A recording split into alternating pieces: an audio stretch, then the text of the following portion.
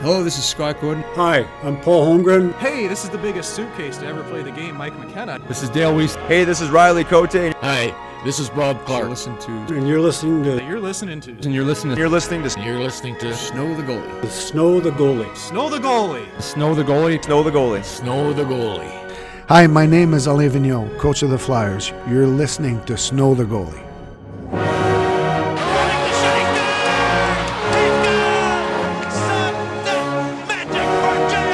Couturier swung on it, score! Mike Richards for the seam deflected stop. Gagne, he scores! The save by Boucher, and the Flyers are going to the playoffs.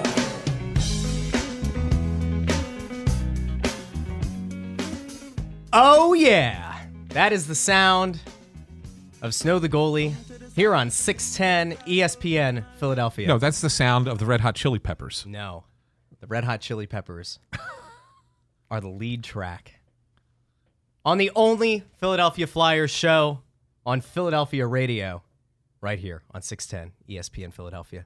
I'm Russ Joy. That's Anthony Sanfilippo. You can follow us over on Twitter if you want to keep the conversation going there, at JoyOnBroad, at AntSanPhilly. Anthony, we've got a jam-packed show, including tonight, an interview with one Joel Farabee. That's right. It doesn't get much better than a 19-year-old kid who starts off as a third-line winger and somehow, well, I could tell you how, and we'll talk about how, finds himself on the top line with the team's captain. Well, you want to call it the top line, I'll say it's the second line, but that's all right. Why pick nits? We'll call it pick nits instead of Nick pick. What? Why pick nits? I don't like that. If you're nitpicking, yeah, I get it. I don't like it. Then you're picking nits. I don't like it. Am I wrong, Ryan? Right? Okay. All right. Yeah. I don't educate him. We're already off to this. No, you're not wrong. Russ is always wrong. And with that, we're going to go to break. No.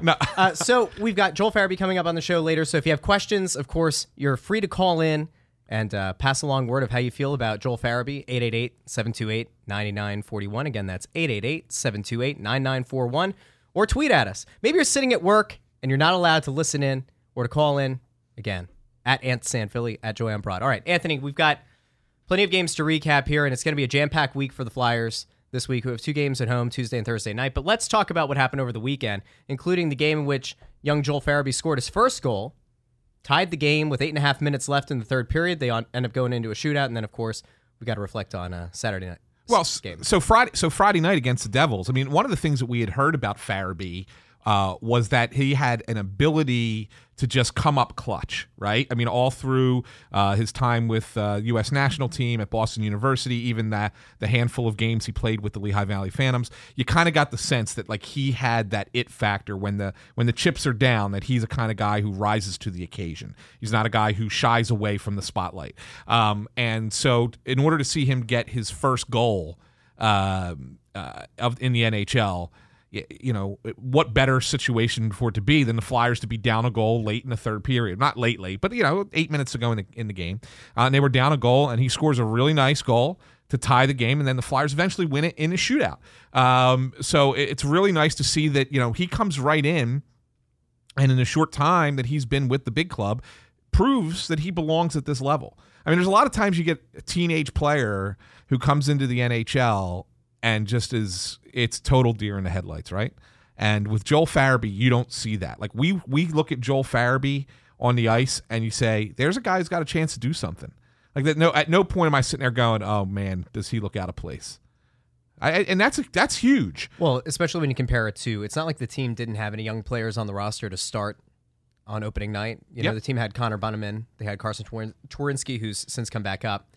Bunnaman really never looked like he could adapt to the speed of the game. And he was a guy that, we talked about in the past, but assistant GM Brent Flair was pretty high on. Twarynski, I think, has been up and down in his time, but he hasn't really wowed anyone. He just had two solid camps in a row.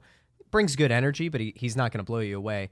Farabee not only has been getting plenty of shots on net, which is a thing that I broke down on the site this afternoon, but the productivity that he's creating and the high danger chances that he's creating are something that he's right now he's third on the team in high danger chances created on the power play, and he's barely played the power play. I think he's played 8.5 minutes in 7 games of power play time. He's a dangerous player. And it's not a situation where he's hesitant to put shots on net.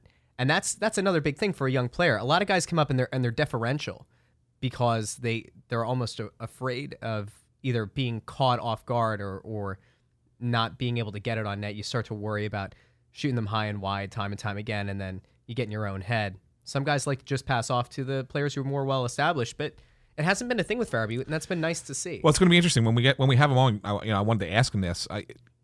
He's the kind of guy who always wants to be better than where he is, right? So if he starts on the third line, he's the kind of guy who wants to go up to the second line and go up to the first line. He wants to play, top power play, which he's already doing, by the way. Which is awesome. Okay, he's on the top unit ahead of Couturier, ahead of Kevin Hayes, ahead of Konechny.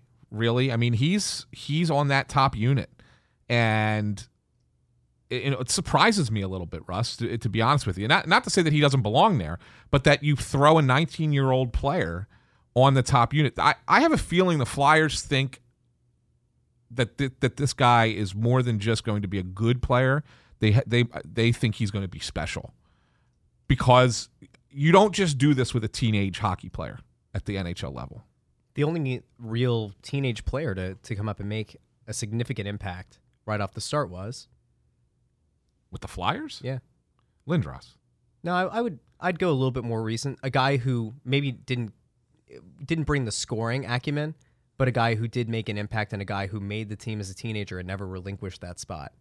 Sean Couturier. Oh yeah, okay, yeah. Fair enough. And I think if what you're looking at a Joel Farabee, I'm not saying. I mean, Couturier is in another category by himself, right? Because he is the best two-way player on the team. Yeah. He's top 3 in the league as a two-way player. I'm not saying that that's the kind of game that Farabee plays.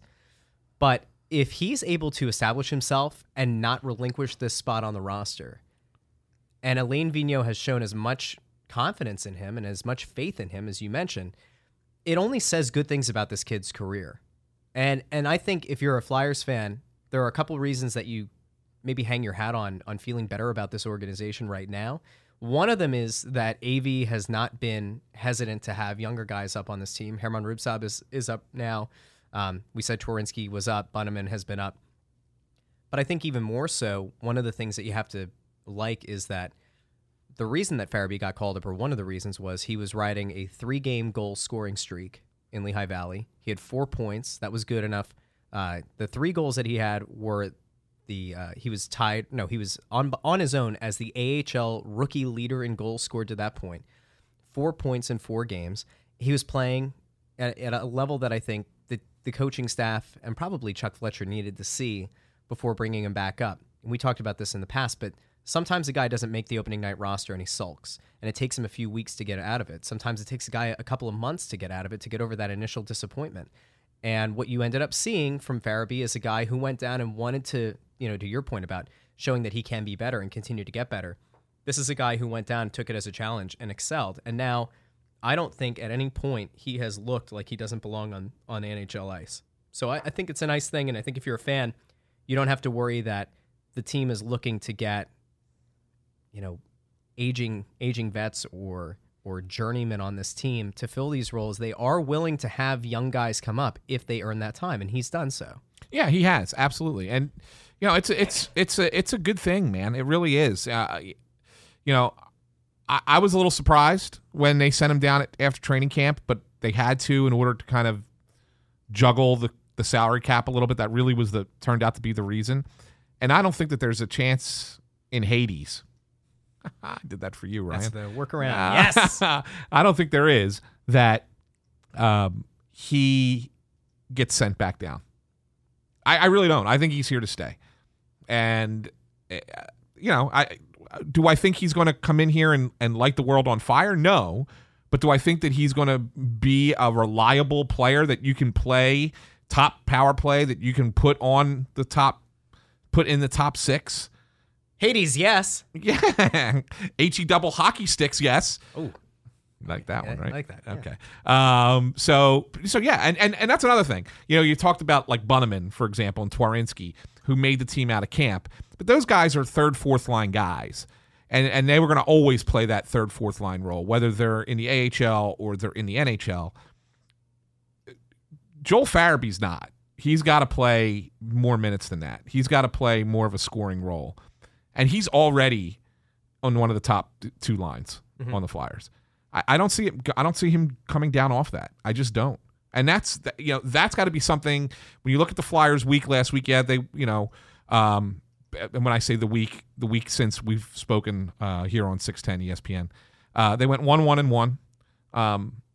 So it was just kind of an okay week because the one win was a nice win. It wasn't the prettiest of games, but it was a nice win against New Jersey. The one loss was a disaster.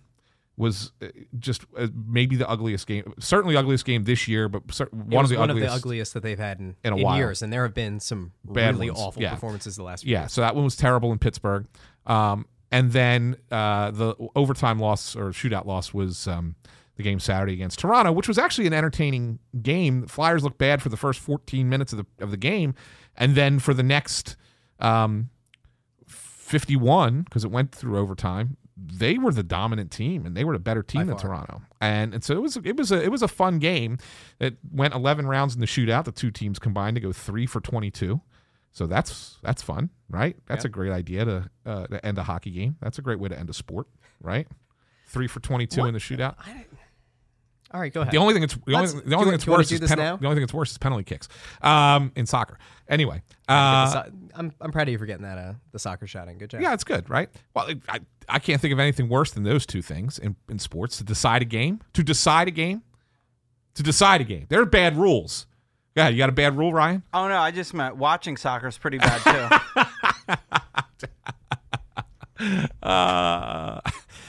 Russ, what other podcasts do you host for Crossing Broad? I'm gonna go. Anyway, the point is that it was a good game, and so it was an okay week for the team. Wasn't the greatest week, wasn't the worst week. Started off bad and got a little bit better as the week went on. I thought it was kind of a couple steps forward, but there are some good things to talk about from this weekend, but there are also some concerning things to talk about from this weekend.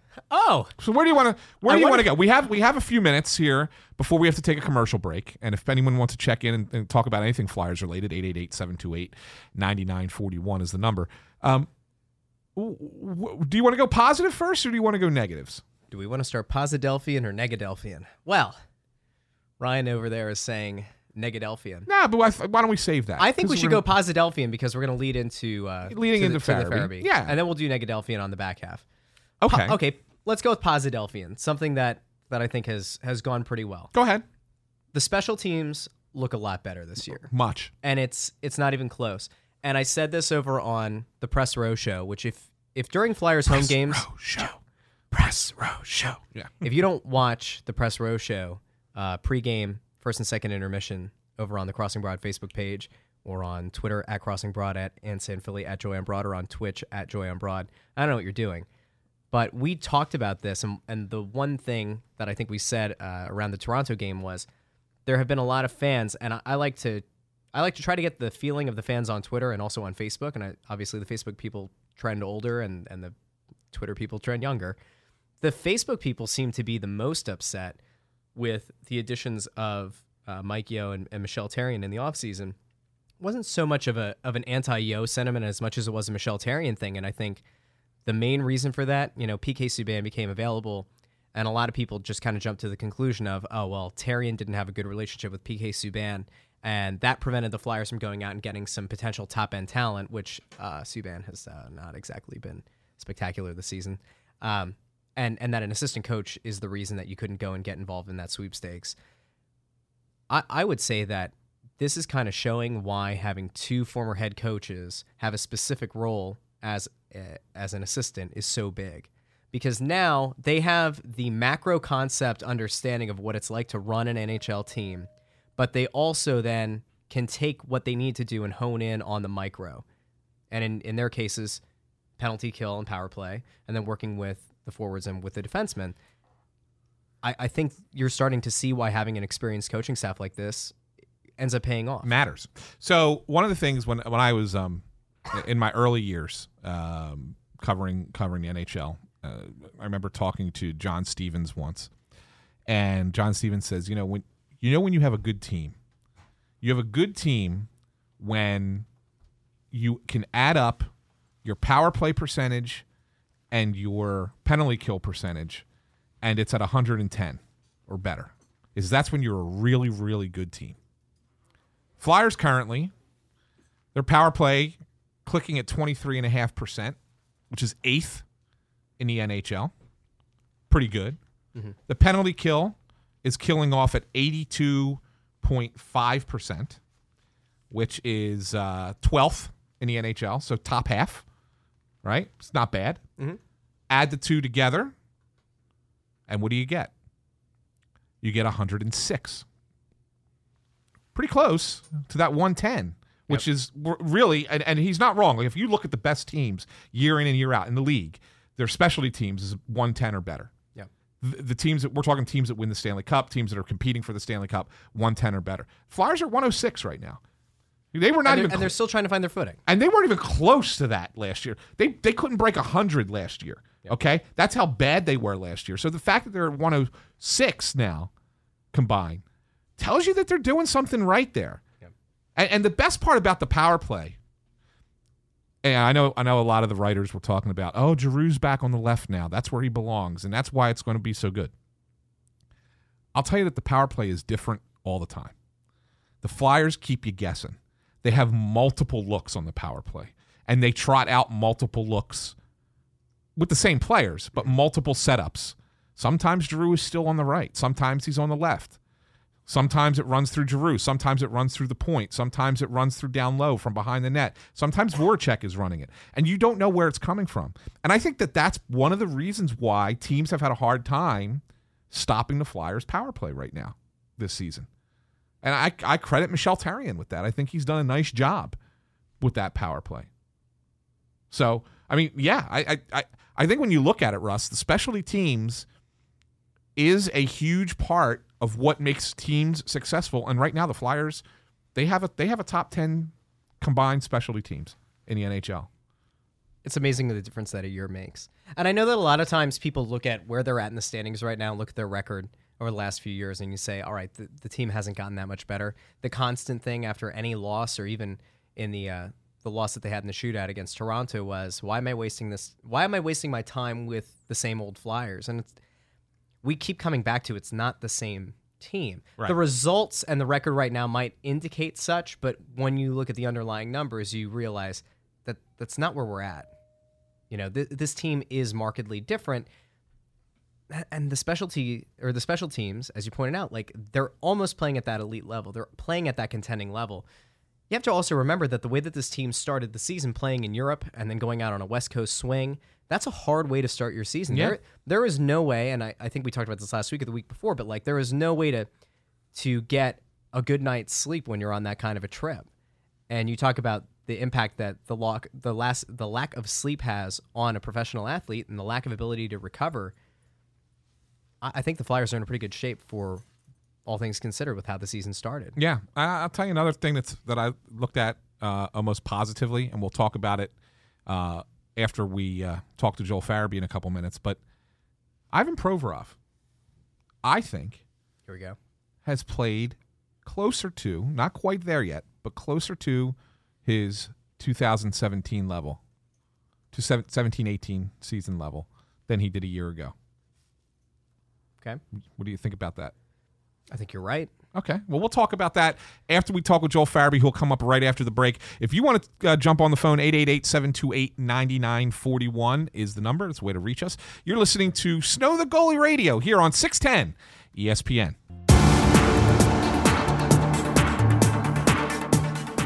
And we are back on Snow the Goalie Radio, the only Flyers show on Philadelphia radio.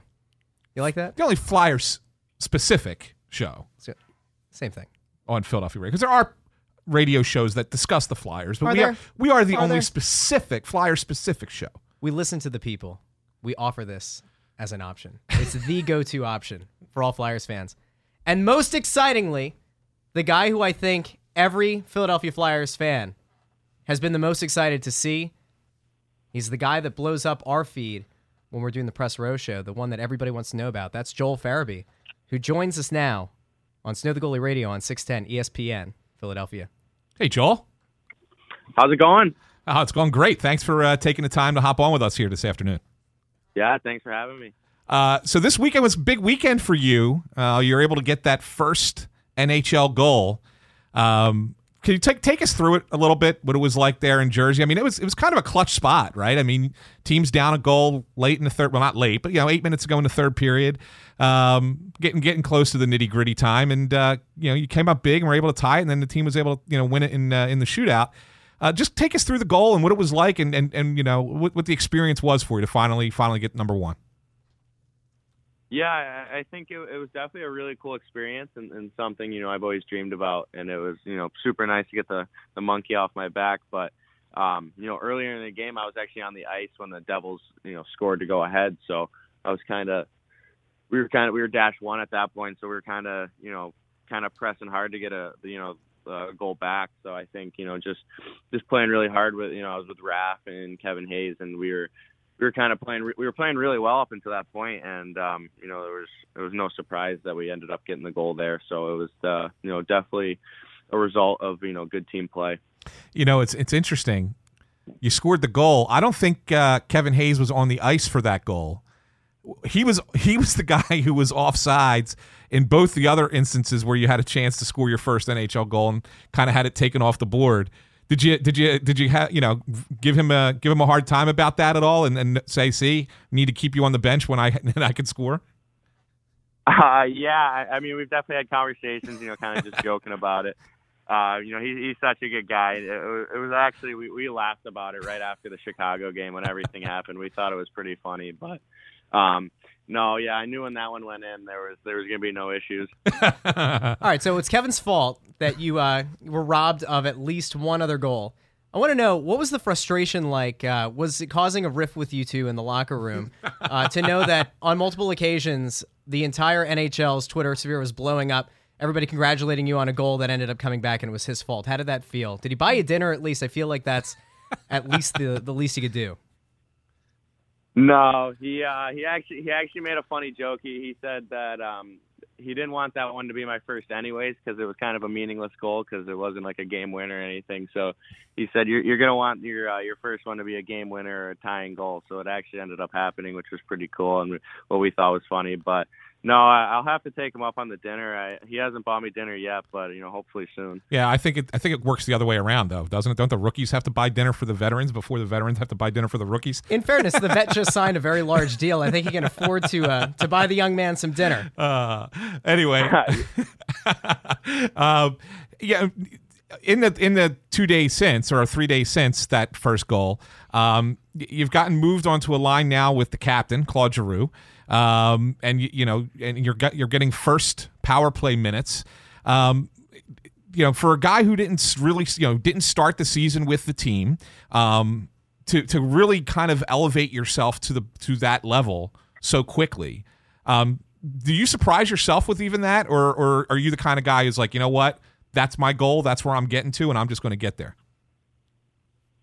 Yeah, I mean, honestly, if you asked me, I would have thought if I made the team this year, I was going to be playing third line, probably no power play, no penalty kill. So just to even have the opportunities that I'm having now has been really cool. And yeah, I mean, obviously I can't complain. It's been kind of a roller coaster so far. I mean, getting cut and stuff like that, but I think as a player, I'm always someone that's trying to, achieve more. So, if I get put on the third line, like I want to make the second line. I want to keep getting better and better every day. And I think that mentality just kind of helped me when I went down in the AHL just to get right back up here. So I think, just relying on teammates and stuff like that to, help you through your hard times. And then, obviously they'll be there for your successes has been really cool. And it's been a great experience so far. There are players who daydream about having the opportunity to make it to the NHL level. What does it feel like? I mean, in your wildest imagination, could you have imagined a scenario? I know that you wanted to make the team, but could you have ever imagined a scenario where 7 games in, you were going to be playing with the team's captain, a guy who's going to go into not only the Flyers Hall of Fame, but probably the NHL Hall of Fame, in Claude Giroux? Was there any daydream that you could have even come up with that would have matched what it must have been like to go on the ice and play on the same line with a guy who many will consider one of the best Flyers of all time? And to do it at 19 years old. Yeah, I mean, I think I got put on a line with him in training camp, and even just like going out for a practice with him, it was so cool. I was just kind of just like standing in awe of him, and at the end of the day, I was playing with him. So, it's been an unbelievable experience, and he's such a great leader. I mean, it's so easy to see. Like the stuff you see through the media and stuff is exactly what he is. He's just a great leader. He's a great guy. He's really helped me. Obviously I'm one of the young guys, but he takes a lot of his time to talk to me, and whether it's on the ice or off the ice, he's just such a great guy, and he's someone I definitely look up to. Is there some way that you can quantify what that leadership looks like? Because I know that every once in a while you get somebody in the media who tries to run with the narrative that because he's not the most fiery guy on the ice, or he's not the most vocally or outspoken player, that has to mean that he can't be a good leader. What is it about Claude Giroux as a leader in that locker room? What is the thing that kind of unites the group around him? Because we always hear that he's a good leader, but not everybody sees it in the way that I guess most people would expect a good leader to look, just by being so demonstrative on the ice. Yeah, I mean, he's just, you just know he's going to bring it every time he's on the ice at the rink. So I think, it's kind of hard to explain when you're not, in the room and stuff like that. And I don't think there's one instance I could give you that would, explain it. But you just know he's bringing 110% every time. And, as a leader, he demands it back. So if you're not playing well, or, you're making mistakes, like he's going to be the first guy you'll hear it from. And I think, as a young guy, and even I know a lot of the older guys, they respect that. So, he demands the best from everyone, and he's going to give it right back. Now we know you're from Cicero, New York, just north of Syracuse, and our producer Ryan is a big fan of the area. He's from up there, so he wanted me to make sure I got that on the air. But you grew up a Philadelphia sports fan because your dad's from Philly, right? Correct. Yes. So, and your favorite Philly was Chase Utley? Absolutely, yeah. My favorite baseball player of all time. Yeah, that's pretty cool. That's pretty cool. As a matter of fact, I think I've seen a couple pictures online of you when you played baseball. You wore 26, right? Oh yeah. Through like Little League and stuff, I was always 26. That's pretty cool. So it's kind of neat to actually be in town. Be able to go to Phillies games. When you're here in the summer, and have you had a chance to do be down there, or go over to Citizens Bank, or maybe even go over to the Link for an Eagles game yet this year? Yeah, I went to a Phillies game probably so I trained here in the summer. So I went to one with my brother and my parents, and we went, and it was really special. And yeah, I think kind of just, the family I was born into, I was always a Phillies sports fan. I watched the Phillies, all the time. It was like the only baseball team I ever watched, and my dad was a diehard Flyers fan. So just for it all to work out, even like through like the draft and stuff, and knowing that Philly could be an option, it was such a weird, kind of crazy dream that kind of came true. So my dad's pretty jacked up. He loves it, so it's been really good. Now I know it's still early yet, and maybe you could tell me, you could say, Anthony, this is taboo. Can't discuss this yet because you've still only been here 7 games, and you still have your training camp number that you're wearing, number 49. But you were always 28, and we know that's G's number. Have you thought about where you'll go if they say to you can take a more permanent number that's not 49? Honestly, I haven't really thought about it. I'm not really sure what numbers are even available. I know the Flyers organization as a whole kind of tends to like guys who go lower with their numbers. Yeah. Obviously there's a couple guys that have high numbers, but I know they like guys with low numbers. So honestly, I haven't really thought about it. I think, if I get the chance to pick my own number, I think I'll probably decide when that time comes. But as of right now, I have nothing to give you right now. That's totally fair. And we're the first 2 people you're going to contact with that exclusive, I'm guessing. All right, awesome. Yeah, absolutely. We appreciate that. Thanks. All right. Now, we like to do a little, stuff whenever we have guys on the show. We'd like to get away from hockey a little bit. Obviously, everybody wants to talk hockey, but we want to talk about, want people to get to know you as a person. So outside of the time that you spend training for hockey or playing hockey, like what are some of the hobbies? What are some things that you like to do that has nothing to do with getting on skates? Yeah, I think when I'm home in the summers and stuff, I spend a lot of time with my brothers. So we usually go golfing, or we're really into carp fishing too. So that's a big thing, being a being from upstate New York, we love carp fishing. So, yeah, usually when I'm home, if I'm not working out or skating, I'm either golfing or carp fishing. That's kind of what I tend to do. You have a good handicap? No, I do not. But as long as I beat my brothers, I'll be happy. That's cool. Now, I guess the one thing that Anthony and I always argue about, and I think there's only one right answer to this. Nobody has supported me on it yet, so. And you might be the first one because of your age, Joel. You might be the first one. I'm not gonna hold my breath on this one, but you're stranded on a desert island.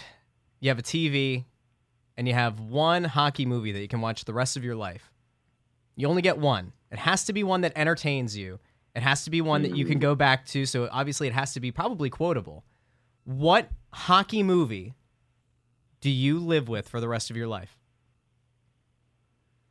I mean, yeah, I think there is only one right answer, honestly. I mean, it's kind of cliche, but I guess Miracle. I guess that's the most quotable movie. And I don't believe you. I don't believe you. No, go ahead, Joel. Keep going. It's fine.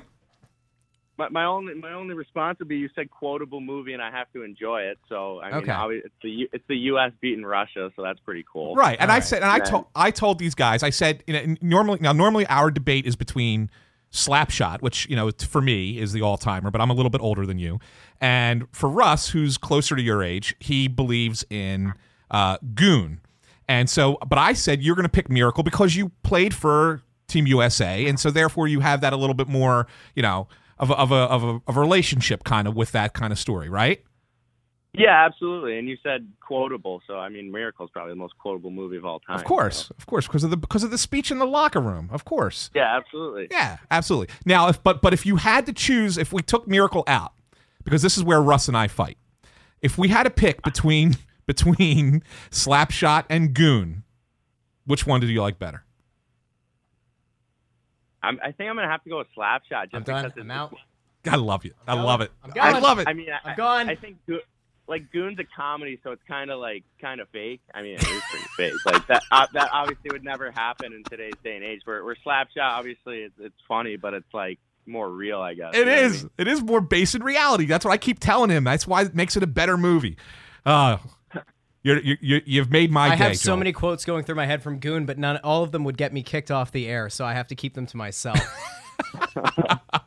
Oh, man. Well, Joel, hey, listen, we really appreciate you taking a few minutes to chat with us here tonight. Good luck to you, and we'll see you down at the rink on Tuesday. Absolutely. Thanks for having me. All right. Thanks a lot, man. Thanks so much for your time. That's Joel Farabee of the Flyers. It doesn't get much better. Nice kid. Personable. Bad choice on movie. It's okay. How can you say it's a bad choice? Miracle's a good movie. Okay. I would put it second behind Slapshot for hockey movies. It's number 2 for me. I mean, easily. I wouldn't even put Goon top 5. Wow. I'd probably go Mystery Alaska 3. That's fun. That sounds like a crappy History Channel show. Mystery Alaska. Mystery Alaska. Is that where they're gonna go look for a buried treasure, like on The Curse of Oak Island? Youngblood.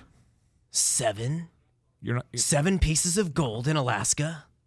Could it be? I would put Youngblood ahead of that. I like Youngblood. Swayze in it. Come on. Youngblood, Mystery Alaska are pretty close. I could go 3-4 with those two. I could flip those two. Mighty Ducks 5. Oh, D2 I over would the put original. all the Mighty Ducks. D2 has to go over the original. You can make the argument for D3, the Knuckle Puck. It's one thing for you to go after my hockey takes. It's another for you to say that Goon's not in the top 5. Wait, Russ, here's the point. We've asked this question to how many different professional hockey folk? I think we're up to 8 now, 9. Okay, not one of them agrees with you. Not one. That means that we've only talked to 8 or 9 people who have a bad opinion. Somebody's eventually going to have the right opinion. No, it's okay. I will take it. It's fine. We even asked 2 fighters. We did. We asked Todd Fedoruk and Riley Cote. I'm more disappointed in both of them. And neither one of them picked Goon. I don't know. I don't know what to tell you. All right, so Russ. I think after the break we need to get into.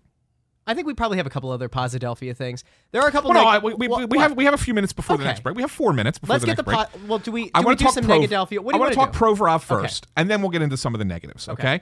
So Ivan Provorov really not quite back to where he was when we were sitting there saying, oh yeah, this guy's going to be within 5 years, he's going to be in the Norris Trophy conversation, right? Not quite back to that level yet, but he fell so far off that pace last year. To see him where he is now is got to be encouraging, because he's headed back toward that. He's not quite there yet, but he's headed back toward that. And one of the things is he's now on the top power play unit, which he wasn't before. And he's not a great power play point person, but they replaced Gostisbehere with him because Provorov gets shots on goal.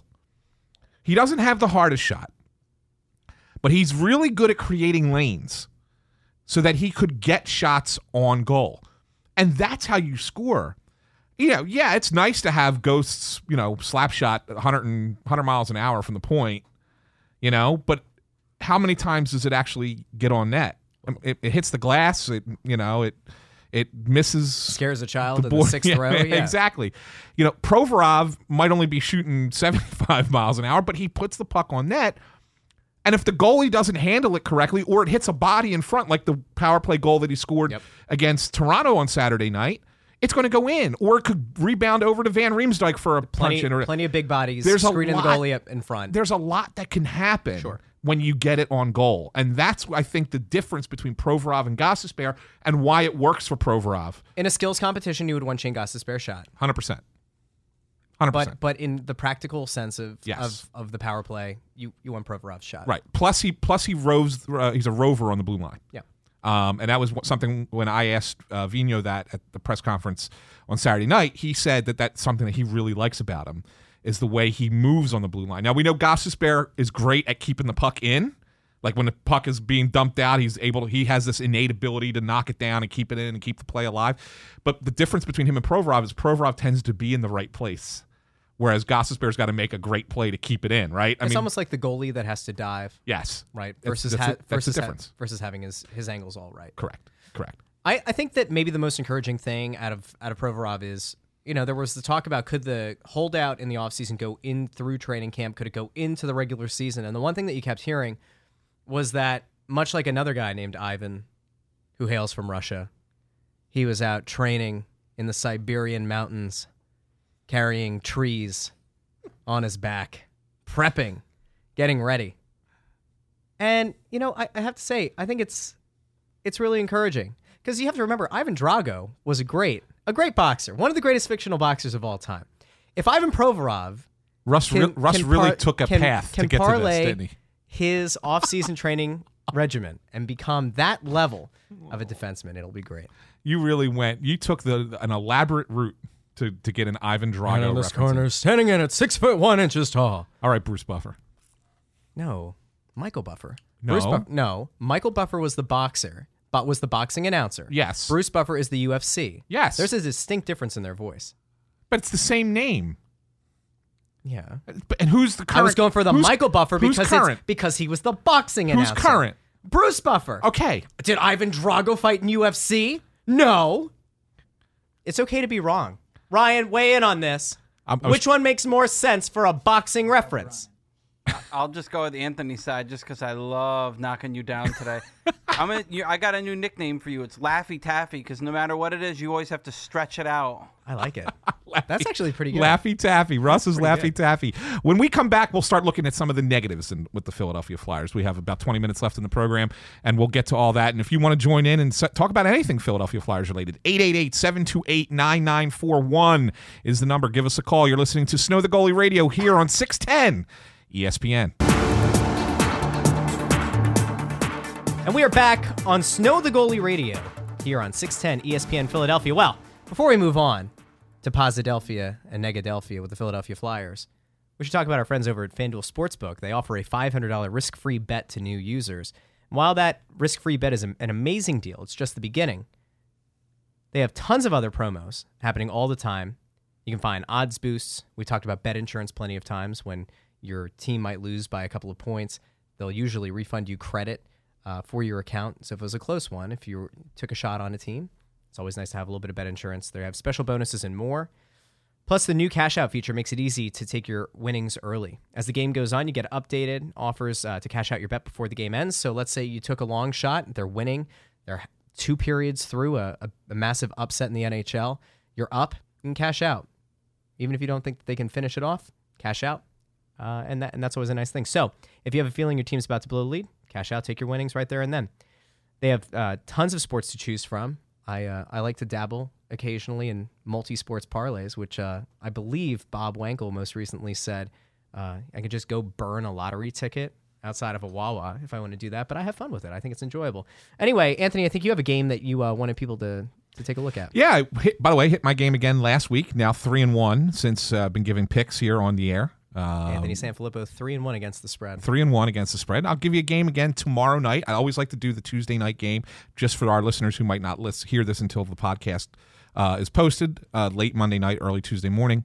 I'm going to give you a game between the Arizona Coyotes and the Calgary Flames. The Flames are coming off of a road trip where they had to play Tuesday, Thursday, Saturday, Sunday, 4 games in 6 days on the road, have one off day, which is today, and they fly back to Calgary from Washington, so all the way back home across the country. Woof. And then have a pretty good Arizona team coming in. Now, Arizona, granted, they're playing tonight in Edmonton, so it's a back-to-back for them. But the trip from Edmonton to Calgary, far shorter than Washington to Calgary. I'll take the Coyotes tomorrow night on the road in Calgary against the Flames. Oh! That's my pick. Well done out of you. So go check them out over at FanDuel.com/sportsbook. Use the promo code STG, as in Snow the Goalie, at FanDuel.com/sportsbook, STG, and take advantage of that $500 risk-free bet to new users. Just download the app anywhere in New Jersey or Pennsylvania and sign up with that promo code STG.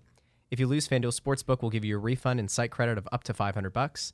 Download that app now at FanDuel.com/sportsbook. First online wager only. Refund issued as site credit. Site credit expires after 14 days. Go to sportsbook.fanduel.com for full terms. Must be 21 or older and present in New Jersey or Pennsylvania. Gambling problem? Call 1-800-GAMBLER. So the Flyers locker room, I think, was a pretty positive place overall, despite the shootout loss. There were some pretty funny anecdotes that came out. Ivan Provorov was one that we talked to. Yeah. It was after the cameras went away. I think you had asked him about when's the last time you took a shot in a shootout, and he said in juniors. And he remembered it because he scored. Yeah. So there was like a kind of fun energy about the team. They were disappointed that they didn't get the other point. But I think just because of how long, it was an 11-round shootout. Yeah. The guys just kind of. Well, my favorite thing was when the question was asked of Vigneault about, does he plan it out that long? And he just looked at us and he acted like he had a pair of dice in his hand and he was just rolling them on the table. Yep. And he said that's what they do. Like they pick like their first 4 or 5, and then from there it's like whoever, next guy up. Because it should be done by then. You're professional hockey players. 3 for 22. Put the biscuit in the basket. 3 for 20. Well, first of all, they are the worst shootout team of all time. Yeah. Franchise. Yeah. If you go back from 05-06 when the shootout came into the league, the Flyers are easily have the worst shootout record of any team in the NHL, and it's not even And it close. feels like they always end up in it a lot by the end of the year. Yeah. It's not like they're just we end up in 2-3 shootouts a year and just happen to lose them all. Well, they're in fewer since the league went to a 3-on-3 5-minute overtime. There have been fewer shootouts, so that's a benefit. But even still, when the Flyers go to a shootout, they often lose. So the fact that they won one and lost one is actually better than their franchise's career statistics in that category. So I think maybe the one thing that seemed a little bit odd in the locker room afterwards was there was a player who I've always found in the last year plus of being around the team with home games and occasionally at practices. Jake Voracek to me is usually a guy who's he tends to have fun. There's sometimes he can be a bit reserved, but like you still kind of get some nice answers out of him. Sometimes a little bit like snarky fun, I would say, like in a positive way. Yeah.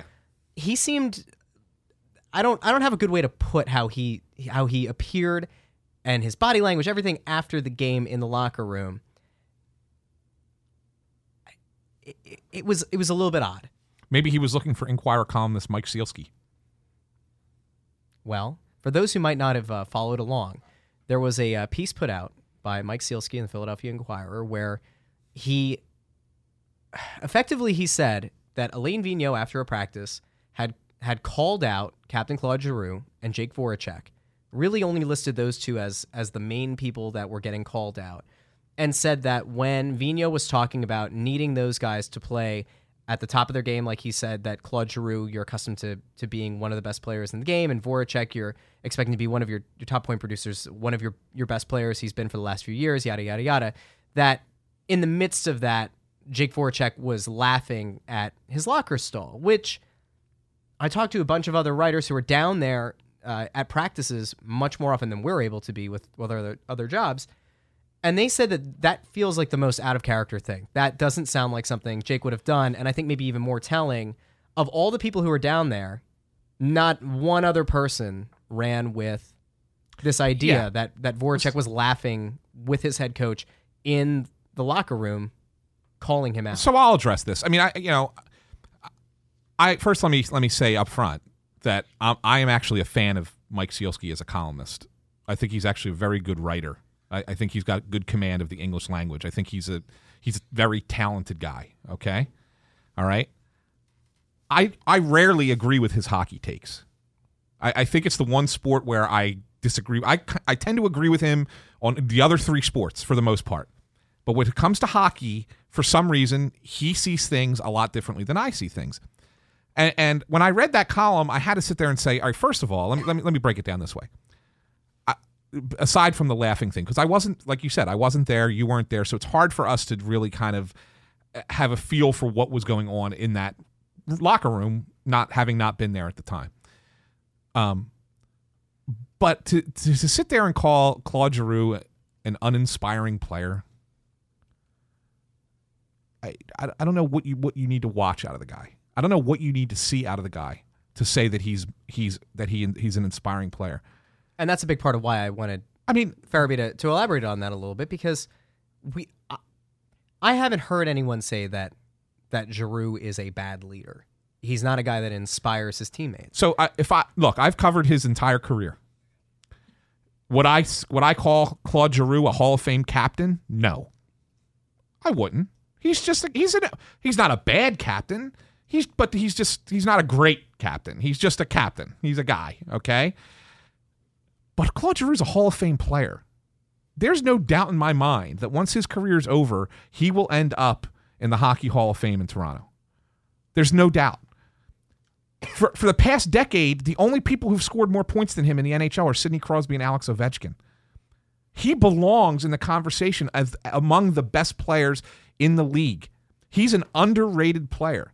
So to have him called that, kind of, I think it's really, really misleading.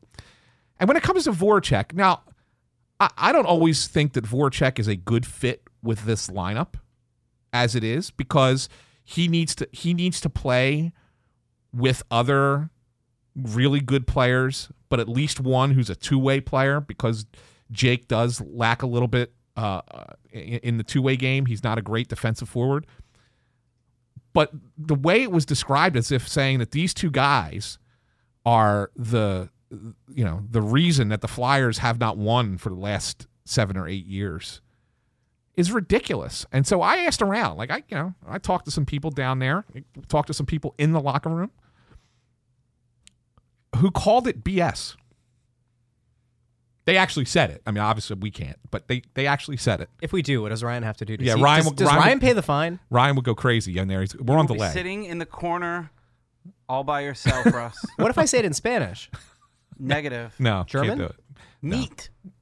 9. Okay. 9. Okay. Niet was Russian. That's right. No, he was saying. I thought he said nicht. Anyway, Okay. Go ahead. But no, they literally and said that it's almost like he has this one person that I spoke to down there. It's almost like this writer has an agenda, does it all the time. And it's hard for me to say that. It's hard for me to say that a writer has an agenda. Like I don't know. I don't think Mike is an agenda-driven guy. But can I take a shot? Go ahead. You say whatever you want. There's a very easy thing. It's easy to lob grenades when you don't have to be there for the fallout. And I think that if but he's a columnist. I get that, and that's the other part. Historically, that's the other part that I'm getting to. Columnists do. The Inquirer has had an issue with subscriptions. They've been trying to go digital. I don't know how that's working for them. I'm assuming it's not going very well. If I remember correctly, the last time the Inquirer put out any kind of a report, it was that they were woefully behind what they had hoped to have found in digital online subscriptions. What did Mike Sealski's article do? Drove traffic to the Inquirer's site. Yes. And so now, unless the Philadelphia Inquirer, which I still think has weight behind it, I still think it's a place that you should be able to go and get good news, right? It's a respected name nationally as a place to go for news. Unless they're going to morph into hot take artists in an effort to try to get digital subscriptions and to get clicks. Well, this is interesting. Literally, as we're having this conversation, okay, Sam Carchidi from the Inquirer, Mike's colleague, posts a quote from Jake Voracek on Twitter. And he does it over 2 tweets. Okay. Here's Jake's quote. He was asked if he gets a bad rap for his defensive play.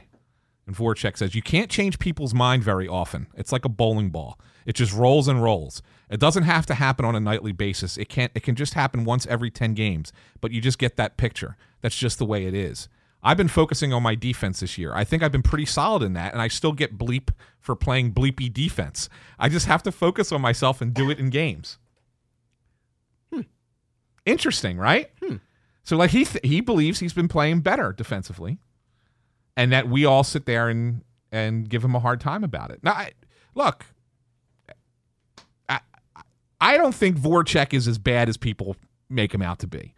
I do think that he would be a better fit on other teams than he would be on the Flyers. But I also don't sit here and say they haven't been successful because of Giroux and Voracek. Yeah. Also, I would like to add that in that same availability, although the coach did bring up Giroux and Voracek as guys who need to lead the way after the way he was saying it, from what I was told, was that he said, when the team plays bad for a couple games in a row, like they did against the Islanders and the Penguins, that they need to then have their better players play to another level so that the young guys will follow suit and play to that level, and therefore that's how you get out of playing poorly. But he also mentioned in that same conversation Sean Couturier, James Van Riemsdyk, Kevin Hayes, even mentioned Carter Hart. So when you're talking about 6-7 guys, how are you sitting there and interpreting it as he's calling out Giroux and Voracek? Yeah, they've been here longer than anybody else. I get it. Go back over the list again.